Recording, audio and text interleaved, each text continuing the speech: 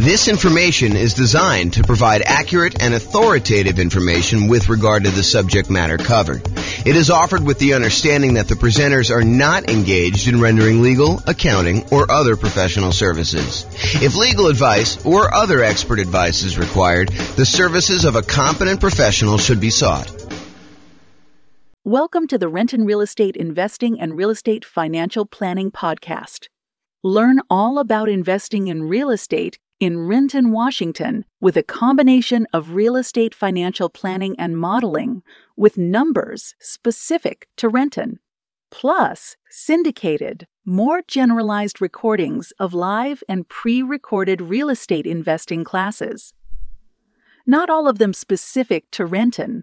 Be sure to stay tuned after the podcast for a message from our sponsors. Well, good morning and welcome, everyone. I am your host, James Orr, and today we're doing sort of the final class in a series of classes that we've done on financing options. Today is sort of the catch-all for all of the additional financing stuff that we haven't covered so far to date. So I'm going to jump right into it because we've got quite a bit to cover, and I want to make sure that we have time in case we have questions at the end. So historically, this is a chart from the 2022 National Association of Realtors profile of home buyers and home sellers. And this chart shows you what percentage of all the buyers used what type of loan. So of all the buyers, 62% of the buyers that purchased the property in 2022 from their survey used conventional financing. And we've done an entire class on conventional financing. In fact, we've done several classes on conventional financing. So if you have questions about that, that's not what we're covering today. This is the class on all the other types of loans. But 62% of them used conventional financing. 17% of all the buyers used FHA financing. And we've done a separate class on FHA financing. The 3.5% down option for being able to buy properties, single family homes, duplexes, triplexes, fourplexes, that's FHA. The VA loan, which is a nothing down loan program, which also allows you to buy single family homes, duplexes, triplexes, and fourplexes. That is the VA loan, and we've covered an entire class on VA loans. 5% of the buyers didn't know the type of loan that they got, which honestly is not that surprising. I was surprised that the larger percentage knew what type of loan they got. And then 5% got other. And so we are in that other area. The other area is all the other financing types that have not been covered, and we've covered some of those already. So here are the primary financing options, ones that we've covered before. The conventional financing, which there's the non-owner-occupant versions, putting 15%, getting PMI, or putting 20% or 25% down and buying a property that you do not need to move into. But then there's a whole set of conventional financing for house hackers and nomads that are buying properties as investors, really, but they're moving into the property as an owner-occupant, living there for a period of time, and then they're either renting out part of it, like to roommates, or they're buying a duplex, triplex, or fourplex, and they're renting out, a property that they're living in one of the units and renting out the other ones, like multifamily property, or I think I lost my train of thought there, or they're doing the low down strategies for the conventional financing, 3% down or 5% down. Okay, so that's conventional. The FHA, we talked about that. That's 3.5% down. VA, we talked about that. USDA is a rural property. It's a nothing down loan program for single family homes, and you use that to buy rural properties in different parts of the country. It's not going to be in a major city. You may need to drive in order to qualify for that. And then we had an entirely separate class on portfolio financing, which is the financing you typically use when you are either buying in some type of LLC, you're buying with partners and forming an LLC, you're buying with some type of self-directed retirement account, or you are buying and you've already got 10 conventional loans, so that you're buying your portfolio loan after you've gotten your loan spots filled up. So we've covered an entire class on that. We're not going to cover today. So those are the primary financing options. This shows you an entire visual showing you all the financing options and then all of the additional financing options that were not the primary ones that we covered. And in order to zoom in and make it a little easier, I broke it up in 2 steps. We've already talked about these. So today we're going to talk about some of these other ones. I'm not going to recover in as much detail as I did the ones where we have entirely separate classes. So the intention of this class about all the other financing options is to cover the more unusual ones that we have not yet covered. And they're so unusual that there's not going to be a ton of detail for you to go into because they're really, really unusual. You'll see what I mean here in a second. So creative financing, we've done an entire series of classes on that. That's all the owner financing stuff, wrap financing, buying properties subject to the existing mortgage, doing any type of loan assumption on really low interest rate mortgages there, lease option, lease purchase, the whole rent to own family, any agreement for deed, bond for deed, contract for deed, anything like that. That's all part of the creative financing family. And we've covered that in a separate class. I will very briefly run through those, but honestly, go watch the full, I don't know if it's I think it's a 2-hour class we did on just creative financing by itself, if you were interested in that. Then we've got private money, which we covered when we did the private money and hard money class. The difference in my mind between private money and hard money is private money is someone who is not usually in the business of making a real estate loan. Someone like grandma or grandpa or Uncle Larry or Uncle Bob, the people that they know you, they like you, they trust you. They may have some money invested in something else like CDs, and they're looking to get a good return on their money. And you are a real estate investor and you're looking to borrow money in order to go buy a property, but they are not typically in the business of loaning money on real estate loans. That's private money in my mind. Hard money is someone who is in the business of loaning money, and they're going to make you a loan in order to buy real estate, something like a hard money lender who is advertising and seeking out investments like this. So we talked about that in detail. I even shared with you my private money presentation of like how to go raise private money if you're going to go do that. And hard money, you don't need to go raise private. You don't need to raise hard money. They are already doing that. That is their job, is that they are providing these hard money loans. And we've covered those in a separate class. So I'm not going to deal with a ton of detail on that today either. One thing that we haven't covered super recently, but I have an entire class on as well, is the home equity lines of credit. So using your HELOC, home equity line of credit, in order to borrow money in order to acquire additional properties or buy them outright. So for example, you own your own home, your primary residence free and clear, and you want to go buy a rental property. One could, if they were so inclined, actually do a HELOC on their primary residence, use all the money from that in order to buy the investment property free and clear. So basically, they're transferring a loan, they're putting a HELOC on their primary, and they're using that to buy the property outright. Or they could use that as a down payment in order to buy another property as well. So you don't need the whole amount of money, but you could use it and still be leveraged on the invested property. So we'll talk about HELOCs a little bit, although I do have a separate class on that as well. I do not have a separate class on life insurance, so we'll talk about that today. I do not have a separate class on buying properties cash, although I take that back, because yesterday I did a class on how much faster it was, in some cases, for you to actually pay cash for property. And I know that blows people's minds because it blew my mind yesterday when we went over the class. But basically, we showed that in some markets, it actually is faster for you to take all the extra time, that significant amount of extra time, in order to buy a property all cash instead of buying properties with 5% down as a nomad and doing that strategy. So that was super interesting, I think, to see how significant that was in certain markets. So I do have a separate class on self-directed retirement accounts, but we'll cover that briefly today. And then I've like other classes we've done in the past on partnerships and how to structure them and all that stuff, not specifically on the financing part, although I probably will do a standalone one on that in the future too. But that is what we're planning on covering. So let's jump into some of the stuff, but realize that there is a lot of this that you already have in the terms of a full separate class on these. Okay. All right, so creative financing. Entire separate class on this, but here's the quick overview. Owner financing, it's when a seller owns a property free and clear, they do not have a mortgage on the property, and they act like the bank. You say to them, hey, I'd like to buy your property. They say, great, I'd like to sell you the property. I don't want to go get a traditional bank financing. They're like, that's okay. I'd like to get the income from the property. And you guys come to an agreement where you make them monthly payments, you negotiate the terms of the loan, you negotiate how long the loan will be. You negotiate what you need to qualify. In some cases, they'll ask you for your credit score. In some cases, they won't. Some cases, they'll want to see, proof of income. Some cases, they won't. So it's all negotiated there.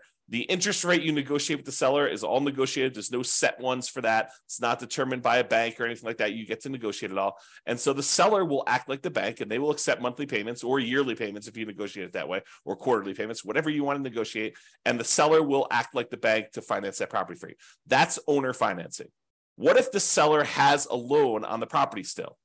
Well, you might be able to structure it as wrap financing then, where the seller is going to accept the payment for you, but they are going to pay part of the payment you give them on their underlying loan. They're going to wrap the financing that they have currently on the property, and they're going to give you a new loan around that. So let's say you're buying a $400,000 property, but they owe $200,000 on it with a loan that they already own. So you're going to take that $200,000 loan, you're going to leave it in place. The seller is going to collect payments on you making a payment for the full $400,000 purchase price minus whatever you decide to put up for down payment, whatever you negotiate. And then they are going to take part of the payment that you give to them, and they're going to pay that underlying $200,000 loan.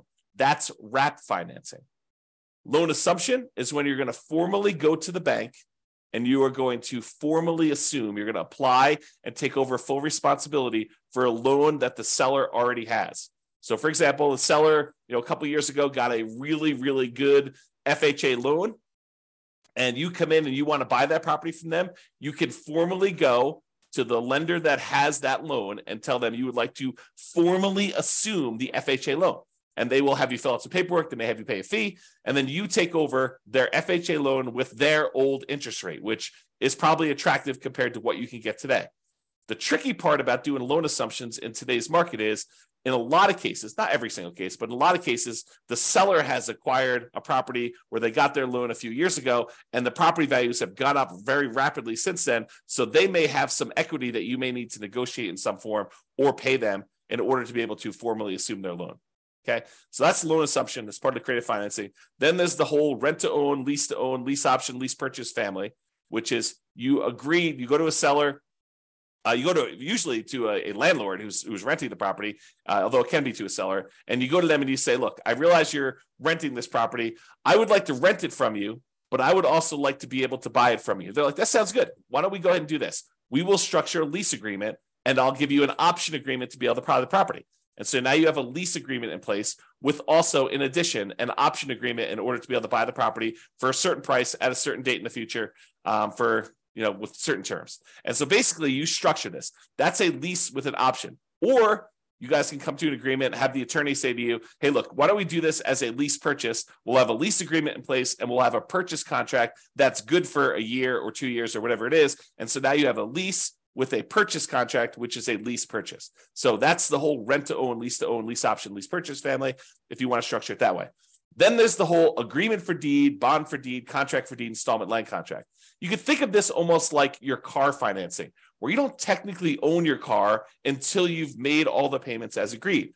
That's this version for house. You have an agreement with the seller that says if you make payments over a certain agreed upon period of time and you pay off the full amount of the property, at the end of it, they will then give you a deed for the property.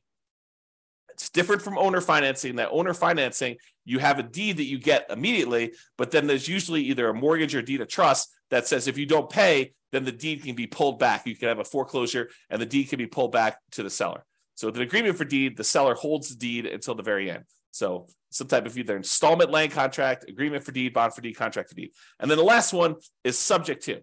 So the seller has a loan on the property and they agree to deed you ownership of the property, and you agree to start making payments on their underlying loan. That's subject to.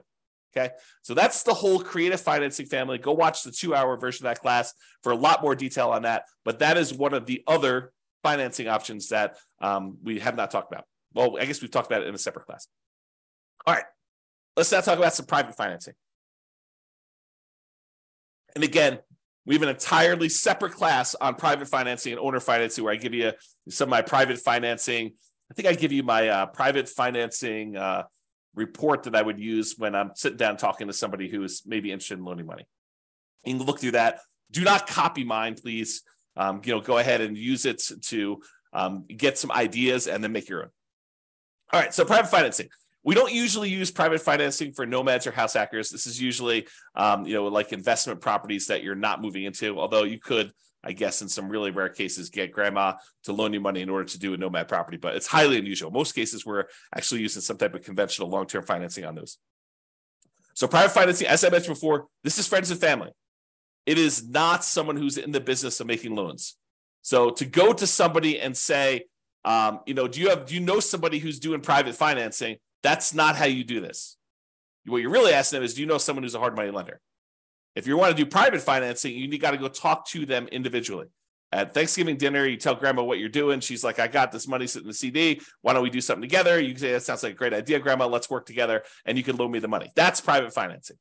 Or you're at work and you're telling your buddy at work, hey, I'm doing these fix and flips and, I'm borrowing money from this guy and he's charging me 15%. And the guy's like, hey, 15%, that sounds really good. I said, yeah. He's like, hey, I'd be willing to do it for 12% or 10% or 8% or 7%.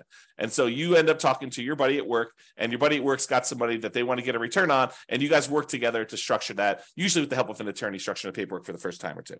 Okay. So private financing, more flexible than banks and can be much faster to close. The relationship is really important. It's actually critical in this case. It still requires a good financial statement because grandma's going to want to know that you're solvent, right? She's probably not going to take a risk if, you're not paying your other bills. She may, but probably not. And then it's typically, the range that you're able to negotiate is completely up to you and what you and grandma or someone else decide. But I would say it's typically in that 4 to 8% range right now. Can be a little bit higher, can be a little bit lower, depending on your relationship with the person and what they want and need. Okay, so that's private financing. Hard money, entirely separate class on this. Don't usually use this for nomads or house hackers because the hard money lenders are not usually willing to make consumer loans where you are moving into the property. They usually only want to make commercial loans where you are not moving into the property. So they'll do loans like stuff on fix and flips, or if you're doing some type of like BRRRR strategy where you're buying a property, you're rehabbing it, you're getting it rented out, and then you're refinancing it at this point, probably a year later. That's the new rule for doing BRRRR. So you're probably doing that, and you're using a hard money lender for that kind of 12-month period in order to do it. So typically for a fix and flip or fix up refi strategy, the BRRRR strategy, it's often shorter term loans. If you're doing a quick fix and flip, sometimes it's as short as 3 months. Most of the time, it's going to be a little longer than that, because it'll take you some time to do the fix and flip and then also to market the property and get it closed. So oftentimes it's probably more in the 6 to 9. And then if you're doing the BRRRR strategy, it's going to probably need to be 12 months at this point in order to get you your kind of like money out financing thing where you actually get and replace the hard money loan. The property is going to be really important to the lender. Does it support the loan? Are you able to buy it at a big enough discount where it supports this type of loan? Most of the time, a lot of these lenders are going to go to like 70% loan to value, loan to after repaired value. And so you're able to buy a property at a big enough discount. A lot of times you'll be able to do this as a nothing down loan program. More often than not, though, I think you're going to find that you're going to need to bring some money to the table, if not for the purchase, then for the fix up part of the process as well. It is possible you could do it as completely nothing down, but it is tricky to do. You can do it, but it's going to be, expect a lot of hard work and jump into a lot of hoops and trying to find the perfect property, the perfect lender, the perfect situation where you're able to do that. This business of doing fix and flips is a lot easier if you have some of your own money. That's another way of saying that. The borrower will typically be screened thoroughly as well. So a lot of folks think, I'm going to go do fix and flips because I've got bad credit or no credit. And, I want to get started in this real estate investing. And this is a way for me to build up my down payment and then build up my credit while I'm doing that, pay off some old debts I've got, clean up my credit, and be able to get a property where now I can go buy long-term buy and hold properties. So they think that going in and doing like fix and flip and doing hard money is the way to go. But oftentimes the hard money lenders, not always, but I would say the overwhelming majority of times, the hard money lender is going to want to look at you as the borrower as well. Unless it's just like a ridiculously amazing deal and they feel super safe, or it's like an individual hard money lender who's sort of like, operating off the cuff and, maybe they're not making as many loans as they want to, and they're willing to take a little bit of extra risk and they're willing to do something with somebody who has some credit challenges or something like that. I think that you may be able to find those, but the ones that are in business are probably going to want to see you as a borrower to have decent credit and look at you a little bit as well as the property. So the hard money rates tend to be in that 10 to 15%, sometimes a little bit higher, sometimes a little bit lower, and usually paying 1 to 5 points. A point is a percent of the original loan amount that you're getting. And so they may charge you, 2 points and 15% or something like that in order to do it, which means you're going to pay 2% of the initial loan as a fee in order to get the loan. And then you're going to pay 15% per year interest on that. So if you only hold it a half year, you're only paying half of that. But if you fold it the full year, you're paying 15% of the original balance. My opinion, and this may change over time, but my opinion is there's more money than there are deals right now. And this could change over time sometimes. And it's also market dependent. There's some markets where there's plenty of deals. There's some markets where the market's still really hot and we're still seeing high demand for properties. And it's hard to find deals where you can buy them at big discounts, especially when there's not a lot of inventory and a lot of people still want to buy houses. So just be careful about that. It could change over time too. So realize that just because it is one way now doesn't mean 6 months from now or 2 years from now or 5 years from now or 10 years from now, that doesn't change. And hard money can be used in conjunction with other financing. So sometimes we'll go and want to do owner financing with a seller, and we'll use a really small hard money first mortgage in first position, where we're borrowing, $60,000 to go buy a $500,000 property. We're giving $50,000 of that to the seller in order to get the owner financing. Then the seller is carrying back a note for, $450,000 on a $500,000 purchase. You're giving them $50,000 of the $60,000 you borrow, and you're taking $10,000 in order to do repairs and for some holding costs or whatever else you're doing there. So that's an example where you could use hard money in conjunction with another strategy, for example, that owner financing deal. All right, so that's hard money. Lines of credit, entirely separate class on lines of credit as well. Usually it's using equity you have in your existing properties up to a certain loan to value limit. The loan to value limit does change a little bit depending on whether you're doing owner occupant properties, like your property that you're living in, or you're doing investment properties. I would say it's more common to have these on owner occupant properties you live in, than to do them on investment properties. Although you can find banks occasionally who are willing to do these on investment properties. They tend to be more variable rate loans, although you could probably find some exceptions to that. And they have different maximum interest rates if you're doing that, and also maximum loan to values. This is the idea behind this is you can tap into equity in another property to finance a new property. The thing you need to be careful of when you're thinking about lines of credit is that make sure that the money you're pulling out of the HELOC, that the new property you're buying supports the payment on that as well. Otherwise, you've got this payment on your HELOC, and you may have used that money as a down payment, as an example, and then the property needs to support and get a big enough return, and it's going to be like what you would look at normally as your cash on cash return on investment, because normally it's thinking you're using that down payment, you've got that as money out there. So now your cash on cash return on investment needs to be enough to pay the payments on that HELOC that you got. And depending on what market you're in and what interest rates are and the property you're buying, that sometimes is hard to do. In some markets, it's easy to do, but in some markets, it's really difficult to do. So another little warning about HELOCs is, in some cases, these HELOCs can be closed early in times of tight lending periods. So if we see some type of financial crisis, it's not unheard of to have the bank call you up and tell you, hey, look, we're closing down your line of credit. Maybe they're telling you we want to see, depending on what your agreement actually with them says, but maybe they want you to pay off the amount that you owe in a certain period of time. Maybe they'll convert that to a fixed period loan, but they won't let you borrow anymore. So realize that there are times when the lender's appetite for these can change, usually with some type of financial crisis, like 2008, 2009, that sort of stuff, where now the lenders are no longer willing to have these home equity lines of credit out there and available to you in case you want to use them. So if you think this is going to be a strategy you could use universally, that may not be the best plan. If you think, hey, look, my plan is to go buy all these properties and have HELOCs on all of them, and then to use these HELOCs in order to acquire properties, that may work great until they close down all the HELOCs.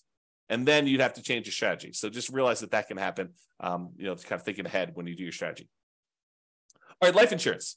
So I'm not an expert on life insurance, and there's not a separate class on this. So I'm going to try to cover it as well as I can, but realize that you want to go talk to, if you have a life insurance policy already, you want to go talk to your existing rep who can actually walk you through this. And if you're thinking about doing this, you should really study this. And there's a lot of, how can I describe this? There's a lot of information out there about life insurance that is designed to be persuasive to sell you life insurance, but is worded oddly. So there's a period of time a few years ago now, probably 3 or 4 years ago, where me and a couple friends were really digging into this life insurance idea. Like they talk about like the infinite banking stuff and everything like that. So there's a period of time where I was doing a ton of reading and a ton of study this. And one of the things I came away with is the way that some people were wording their description of life insurance and how it gets used, while it was technically correct, it was, in my opinion, misleading. It was worded in such a way that you could interpret it in a true way, but you could also say, that's not exactly what's going on there.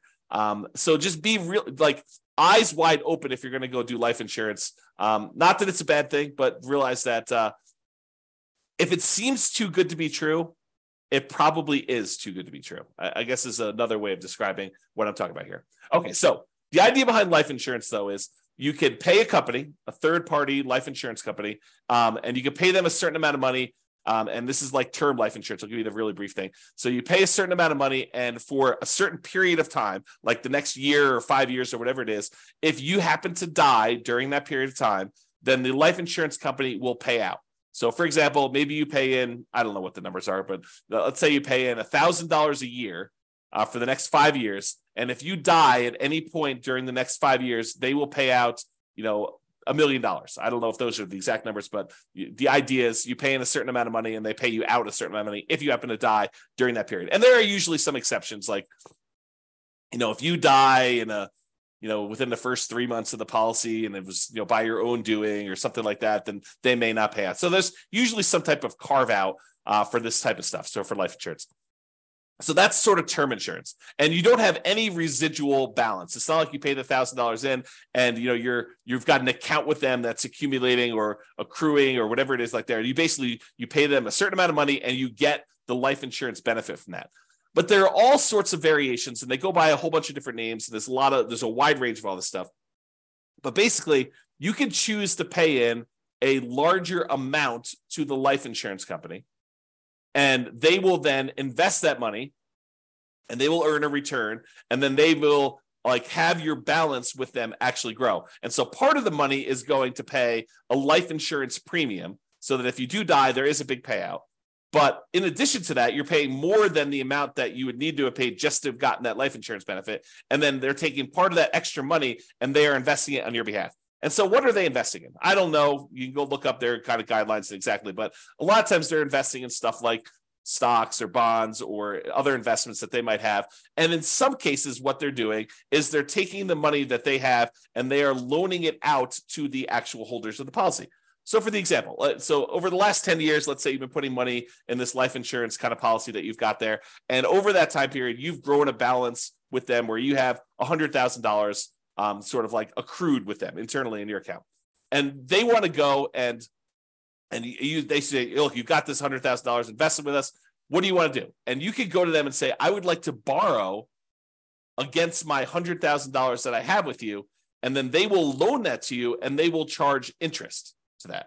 And they may not charge you the interest directly. They may sort of do some accounting where maybe there's payments on it, maybe there's not payments on it. You really need to go talk to your policyholder as to what this might work like. But realize that any interest you're paying it to yourself instead of that money growing in whatever it is there. So that's sort of the idea. So you're really just, it's sort of like a weird savings account with some additional tax benefits and maybe some of the policy itself going to some life insurance. They get all complicated. There's lots of variations on them. So go do that. So the idea is you may decide to pay into this life insurance policy and have this be an investment vehicle.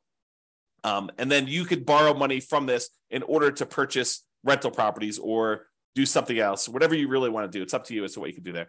And just make sure that your property can support any additional debt or interest payments that you're accruing or that you're actually having to pay by doing this life insurance policy. I'll make one other point about this life insurance. Really, you should dig in if it's something that's of interest to you. But the thinking of this is this. If you're going to go hire a third-party company in order to take this money and invest it on your behalf, they're going to go buy stocks or bonds or whatever they're going to do, realize that they're not usually giving you the exact return that they're earning. And they may charge you some type of admin fee, or they may say, we will, you'll get 80% of it, or you'll get something. So really, they can structure it lots of different ways, but they're having to profit to run their whole organization from the money that you have invested with them. So it's not like you just take the money and you invest it directly and you get to keep 100%. They're usually taking the money and they're investing it and they're charging you some type of fee in order to do that. Okay, that's enough being said about life insurance. Let's move on. I was talking about self-directed retirement accounts. And there's an entire separate class on this. So like, for example, if you have a self-directed IRA or a self-directed 401k, that is, you have an account, an IRA or 401k, and instead of having it with Fidelity or Vanguard or whatever it is like that, where you're investing in stocks or bonds or whatever other types of securities that they may sell, you could decide, instead of having the account with them, you could go be with an attorney or a specialist who does this for you and create a self-directed version of that where you have control over the money and what you invest in. And when you do that, there are lots of limitations and rules about what you can and can't do, but you could then use that money in order to go buy things other than stocks or bonds. You could go buy things like gold, or you could go buy things like real estate, or in some cases, probably some other type of investments. There are restrictions. There are a lot of rules about this. Go watch the class on a lot of details on that. And also, there are rules about what you can do for the investment you're buying. So there are limitations on, if you go buy the property, you doing work on that property if it is your self-directed IRA retirement account. So just be careful about buying a property thinking that you're going to do the rehab on it and then you're going to be able to sell this property. There are restrictions on that. And so you may need to work with someone else or hire someone else to do those jobs if you're going to do it. Now, if you go use the self-directed retirement account and you want to use it as a down payment to get a loan in order to do a purchase of property, most lenders are going to insist on doing a non-recourse loan because they can't go after your IRA or your 401k, your self-directed stuff. If you're getting a mortgage with the property owned by a self-directed retirement account. So if you think, I'm going to take this money and I'm going to go get a rental property, you're not going to probably be able to put 20% down. If you're going to get a non-recourse loan, usually as a portfolio loan with a portfolio lender, they're usually going to require at least 35% down as a non-recourse loan. And because they're using some type of, debt service coverage ratio in order to make sure that the property is going to be supporting itself, they may require more than 35% down. And it's been my experience with clients that have used these before is that sometimes you don't find this out until really late in the game, like a week before closing, when you've done a lot of stuff and you don't want to drop out of the contract. Then they tell you, look, I know we originally talked about 35%, but after we've looked at the whole situation and the property and everything, we're going to now require 45% down or 52% down or whatever it is that they tell you in order to be able to get that loan. So be prepared. You heard it here first, that these 35% numbers are not like the set in stone number that you have to do for a lot of lenders. Okay. When you get these type of non-recourse loans, if you're getting like 30-year financing, in most cases, those are going to be some type of adjustable rate mortgage. They're going to be variable. And if you do a 15-year amortization, in some cases, you may be able to find ones where they have fixed rate financing on those. But the problem with 15% or 15-year fixed rate financing is a lot of times the payment on those is so much larger that your cash flow is going to be really ugly. It's going to have negative cash flow in a lot of cases when you do this. Now, there's sort of like this weird, I don't know if it's a trick, but some lenders consider you funding an LLC from your self-directed IRA or self-directed 401k as different than the self-directed IRA or self-directed 401k being the owner of the property and investing directly. So, for example, you have a buddy who also is interested in investing in rental property. You guys decide to form an LLC together. And you guys get together and your self-directed IRA is going to be the one that wants to fund the deal. So the self-directed IRA takes let's call it a 50% ownership interest, could be whatever you decide, but it takes half ownership interest in the property in exchange for providing, in this case, let's call it 20% down. And then your partner, your other investor buddy, is going to be the operating person in the agreement. They're going to go find the property. They're going to do all the work on the property. They're going to manage the property. They're going to do all that in exchange for their half of the deal. You guys are going to go out and buy a property. And for some reason, a lot of these portfolio lenders, when you're going to go form an LLC that has the self-directed IRA just being the funding partner in the LLC, they see that as different than your IRA owning the property directly. And there's probably some good reasons why, right? But then your other partner is going to have to sign on the loan. They're going to be personally responsible. They're going to be a personal guarantor on that loan. And then your self-directed IRA is going to provide that for 20% down. So instead of having to put 35% down, if your IRA owns it directly, in this case, because you formed an LLC with someone else, you're not going to be able to do this with you. You're not going to be able to partner with your LLC, is my understanding. You're going to need to do it with someone else. They will be able to personally guarantee the loan, and you will be able to do it with 20% down. So that's a kind of way to do it. Again, talk to a professional, specialize these in details, or go watch the 2-hour class to get some insight before you go talk to your guy. All right. Couple more. Cash. So yesterday, just happened to teach a class on this. We talked about, and there's lots of variations on this, but yesterday we talked about if you're doing like the nomad strategy of buying a property as an owner occupant, 5% down, moving into the property for at least a year, living there for a year, then after you're done living there for a year and saving up your next down payment, you convert that one to a rental. You buy your next property 5% down, you move into that one, you live there for a year, and you repeat this process until you have as many rentals as you want to acquire. So using that strategy compared to somebody who is moving into a property, living there, and they buy their one owner-occupant property first, and they stay there forever. Then they start saving up using the same savings rate as the other person was for doing their nomad. So it's not a huge savings rate, but taking what seems like forever to save up to the point where you have 100% of the purchase price of the property you want to buy, and then buying a rental property, not moving into it, but buying a rental property, all cash. Then you take all the savings you have from your regular job and any positive cash flow you have from this free and clear rental property, you use that to save up and buy another free and clear property with that thing. It turns out that in some markets, that is actually faster, saving up and paying all cash for properties, than doing the nomad strategy of buying 5% down properties and acquiring that way. It depends on the market. With our current interest rates, current prices, current rents. Okay, so that's what we found out. So if you're like, who is buying properties all cash? In some cases, it's actually faster for you to be financially independent, for you to do the cash strategy versus doing financing. And I'm sure in the future, I will also do comparisons doing, 20% down versus paying all cash, and 25% down versus paying all cash, and maybe even 50% down, like 5-0 instead of doing all cash. Like I'll go do all those strategies and I will show you how, and sometimes it's more effective, faster to do it other ways. And then I also yesterday looked at risk, which one is more risky. Turns out when you do financing, it is riskier. And then also how that impacts your net worth. And in a lot of cases, doing the ones where you finance properties gives you a higher net worth, although a lot of times you become financially independent where the income from your properties and your other investments actually exceeds your personal expenses faster by doing the all cash strategy. So you have conflicting goals. If you really want highest net worth, maybe you still do financing. If you want to be financially independent fastest, maybe you do the cash strategy. So it's really interesting how that varies depending on market to market. Go watch the class. I think I posted it to the website yesterday, or it'll eventually be on the podcast too. So, okay. So taking with cash, sometimes taking the significant extra time to save up to pay all cash for properties can still be a very reasonable strategy in some real estate markets. So you may think to yourself, it's going to take me whatever it is, 15 years to be able to save up to buy one property for all cash. But once you get there, maybe that is a third of the amount you need in order to be financially independent. And then you could buy your next property a lot faster because the savings you have from your job and all the cash flow you got from that free and clear property mean that you could buy your next property in a third of the time or half of the time or whatever it is. And then when you've got two free and clear properties, the amount of time it takes to buy your third property is like almost zero, right? Because you've got all this money, not zero, but it gets really, really fast as you get more and more of these versus buying a property where you have very little cash flow. And then you buy another property that has very little cash flow. You still have very little cash flow, even though you have two properties. Okay.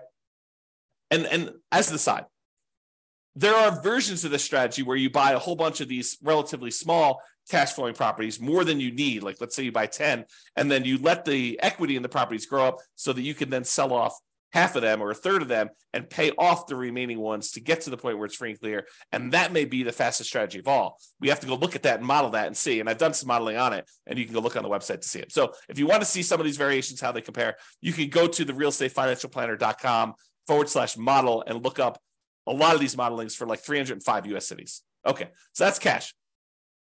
Partners.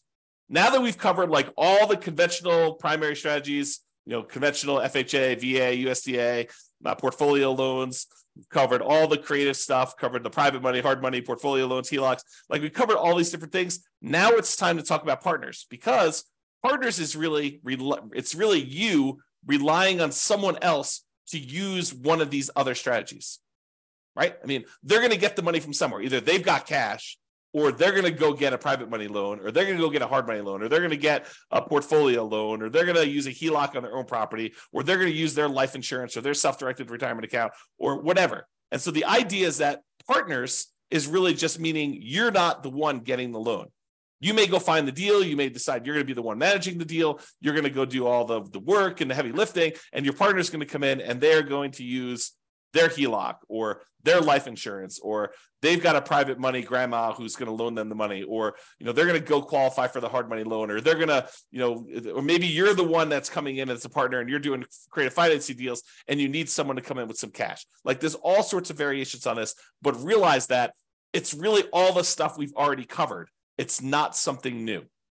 Okay. And just be careful if you do partners.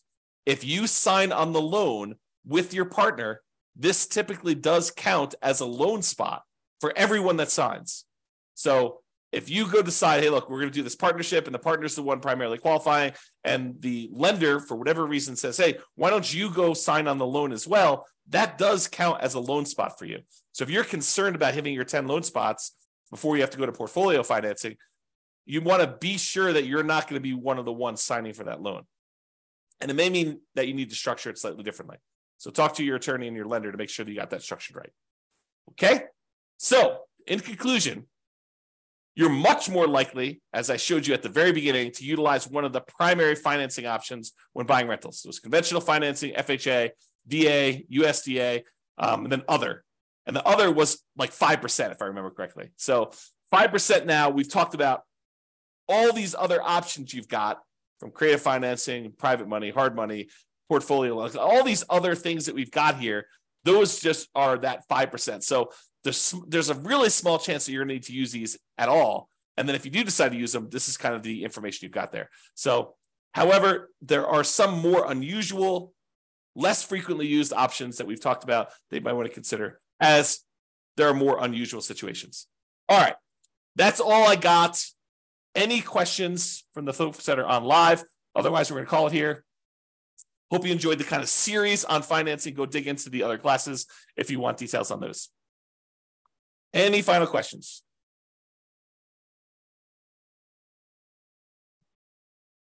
All right, that sounds great. I appreciate you guys. Thank you so much. I will talk to you all tomorrow for our next class. Bye-bye for now. With home prices up, mortgage interest rates up, and rents up but not quite enough to counteract the higher prices and interest rates, cash flow on rental properties in Renton is harder than ever. Book a call with the Real Estate Financial Planner to apply our proprietary 88 strategies to improve cash flow on your rentals. See the show notes for a link to schedule your call and improve your cash flow today. If you're a real estate agent, lender, or professional in Renton that wants to help our real estate investor listeners, consider reaching out to learn about collaboration opportunities with this podcast. We'd love to add more value to our listeners by having you assist our investors buy, sell, and finance their real estate investments. See the show notes to schedule a call to discuss collaboration opportunities.